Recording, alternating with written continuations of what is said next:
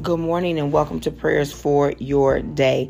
This is Danita and today is Thursday, August the 6th, 2020. As always, I give thanks to God for you, for what He is doing in your life and in the lives of your loved ones, all of whom are connected to you either directly or indirectly. Remember, next week we will be taking communion together and we will be remembering God and His sacrifice and ultimately believing God for complete and total healing of ourselves and of our loved ones, those connected to us either physically, mentally, and or emotionally. So get your bread, your crackers, your water, your juice. Just get what you have and bring it to the table, and we will trust God to do exactly what He said He's going to do for our lives. This morning, we're continuing reading 1 Samuel. We're continuing to read and pray the scriptures as we examine the relationship between David and Saul. And now we've seen Jonathan come in, and we really begin to see how the relationship between David and Jonathan unfold. So we're learning how to be in relationships and how not to be in relationships. We're learning how God will use us in a relationship for the good or for the bad to fulfill His purpose for our lives. Again, it's to fulfill His purpose for our lives. So 1 Samuel, we're in chapter 20. I'm going to paraphrase a little bit. But again, this is about you going back, reading for yourself, and allowing God to give you revelation as you read the Word of God. So today, as I was in my personal prayer time and reading the Word, I got up to just take my vitamins and everything. And I heard the Holy Spirit said, ask them, whose side are they on? So God is asking us today, whose side are we on? So 1 Samuel, and I'm going to start at, I'm going to paraphrase and I'm going to go to verse 32. But so yesterday, we read where Jonathan and David reaffirmed their oath to one another. Because remember, at first David was like, hey, if I'm going to be dead, why don't you do it? Don't let your dad kill me. You just do it. And Jonathan is like, hold on. I don't know what's going on. Like, no, this shouldn't be happening. So then Jonathan told David, hey, let's come up with this plan. This way I'll know for sure what my dad, what the king is planning on doing to you. So he tells him, this is how we're going to do this. You're going to go to kind of hide out a little bit. And I'm going to get this boy. I'm going to tell my dad that this is what's going on. The reason why you're not at the new moon festival. And then once I find out what he really plans on doing, then I'm going to go and let you know by having this boy. I'm going to send him afar off. And if I send him this way, you'll know my dad is not really going to kill you. If I send him that way, my dad is really going to kill you. So they come up with this little plan to kind of figure out really where is Saul's heart. They believe they know, but they want to know for sure. So it's time for the festival. They're at the festival. And then Saul says to Jonathan, where's the son of Jesse? Where's David? Why isn't he here? And then Jonathan answers him and said, David asked me for permission to go to Bethlehem, and so I let him go. And, they were going back and forth just kind of about why David wasn't there. So then Saul, verse 30 says, Saul's anger flared up at Jonathan, and he said to him, you son of a perverse and rebellious woman, don't I know that you have sided with the son of Jesse to your own shame and to the shame of your mother who bore you? As long as the son of Jesse lives on this earth, neither you nor your kingdom will be established.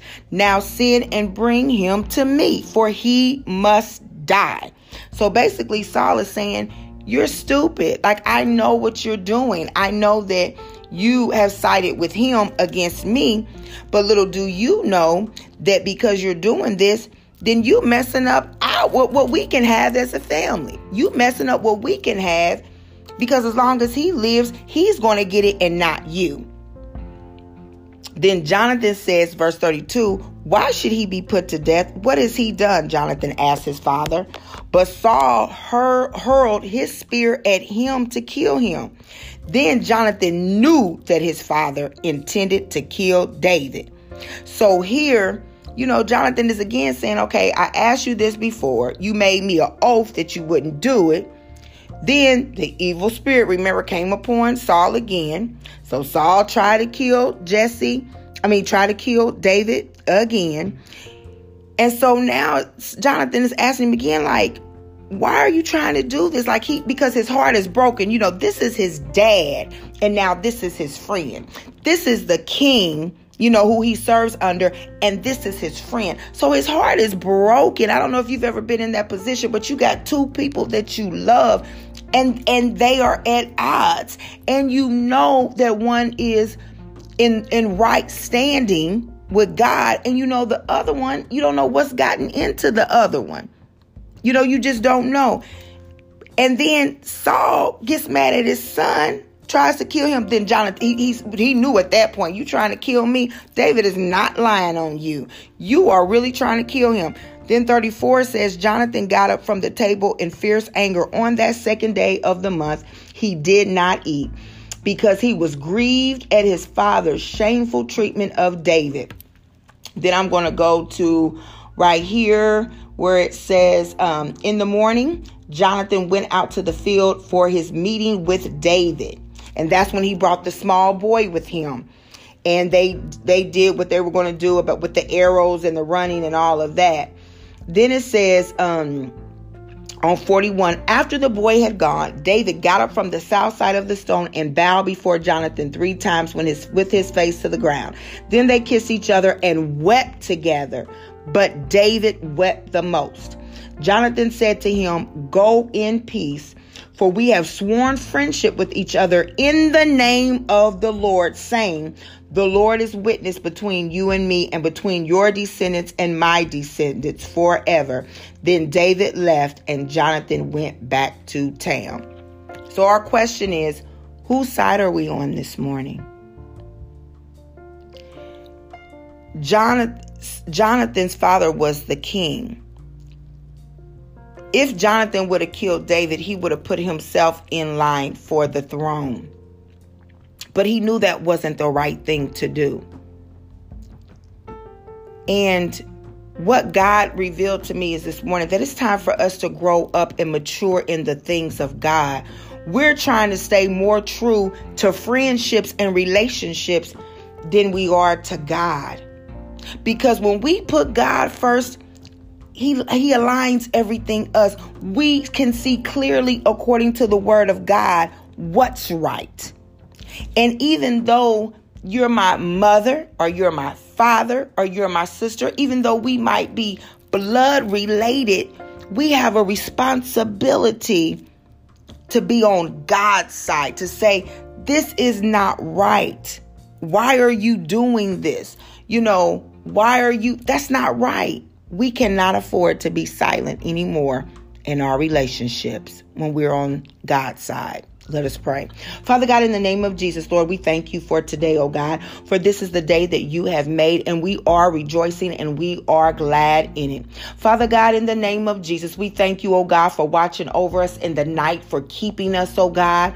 Hallelujah. We thank you, oh God, for the measure of strength that we do have on today. And God, we thank you for relationships. We thank you, God, that on today you continue to reveal to us relationships. You continue to reveal to us the way that you would have us to operate in our friendships, the way that you would have us to operate in those who are in authority over us, the way that you would have us to operate in those in whom we are in covenant relationship with, oh God, whether it be our spouses, whether it be friendships, oh God, when we are in covenant relationships, where we are in relationships, oh God, where we have made binding promises, Heavenly Father, that we are to show our allegiance to you, oh God. Because when we make those vows and those commitments to you, oh God, our allegiance is to you. For your word says that whatsoever is bound on earth is bound in heaven. Father God, in the name of Jesus, we thank you, oh God, that you are showing us through your word, Heavenly Father, that it is time for us to grow up, that we can no longer say or no longer hide behind the fact, well, this is my so-and-so or this is my family, so I'm always going to be on the side of my family. God, you are calling us higher, that we are to set our mind on things above and not on things beneath.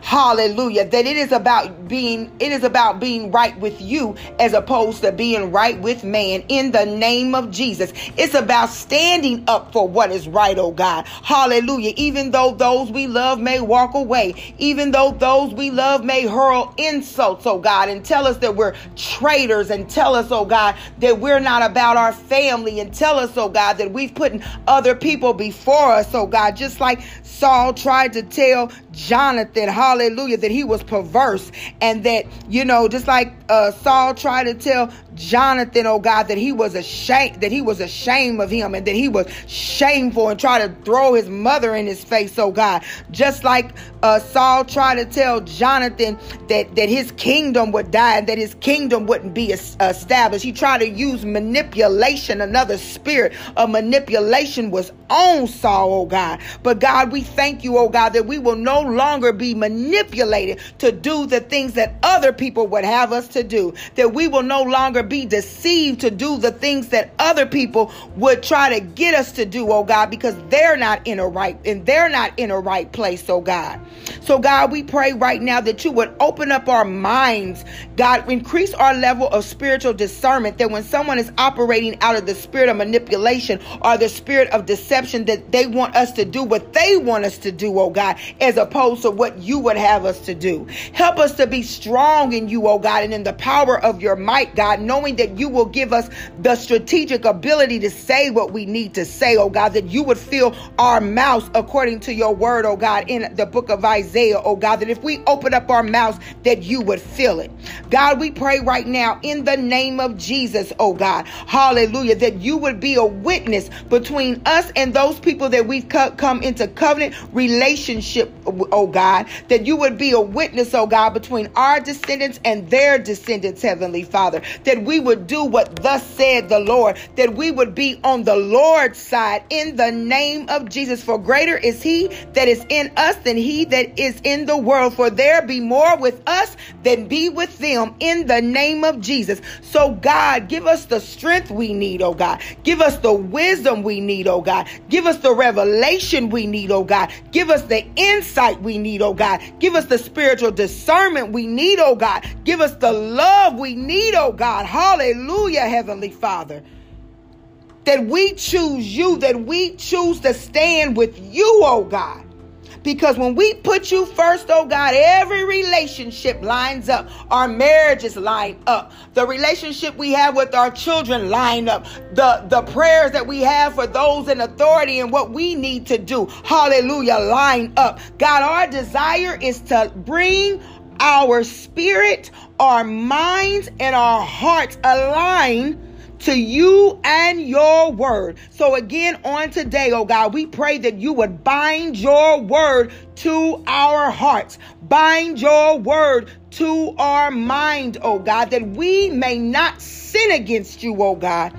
And on today, oh God, we pray that you would deliver us from the evil one, that we would not fall into temptation of the enemy, oh God, when he presents things to us, oh God, when he stands as the accuser, that we do not fall into the trap of the enemy. So God, we love you, we thank you, and we praise you, oh God. And on today, we say that we are on the Lord's side. We say and we stand in agreement that we are on the Lord's side, oh God. No matter who walks away, no matter who leaves, no matter who gets mad, no matter who gets angry, no matter who tells us, oh God, that they're ashamed of us, oh God, it doesn't matter. For Christ we live and for Christ we die. In Jesus' name we pray. Amen.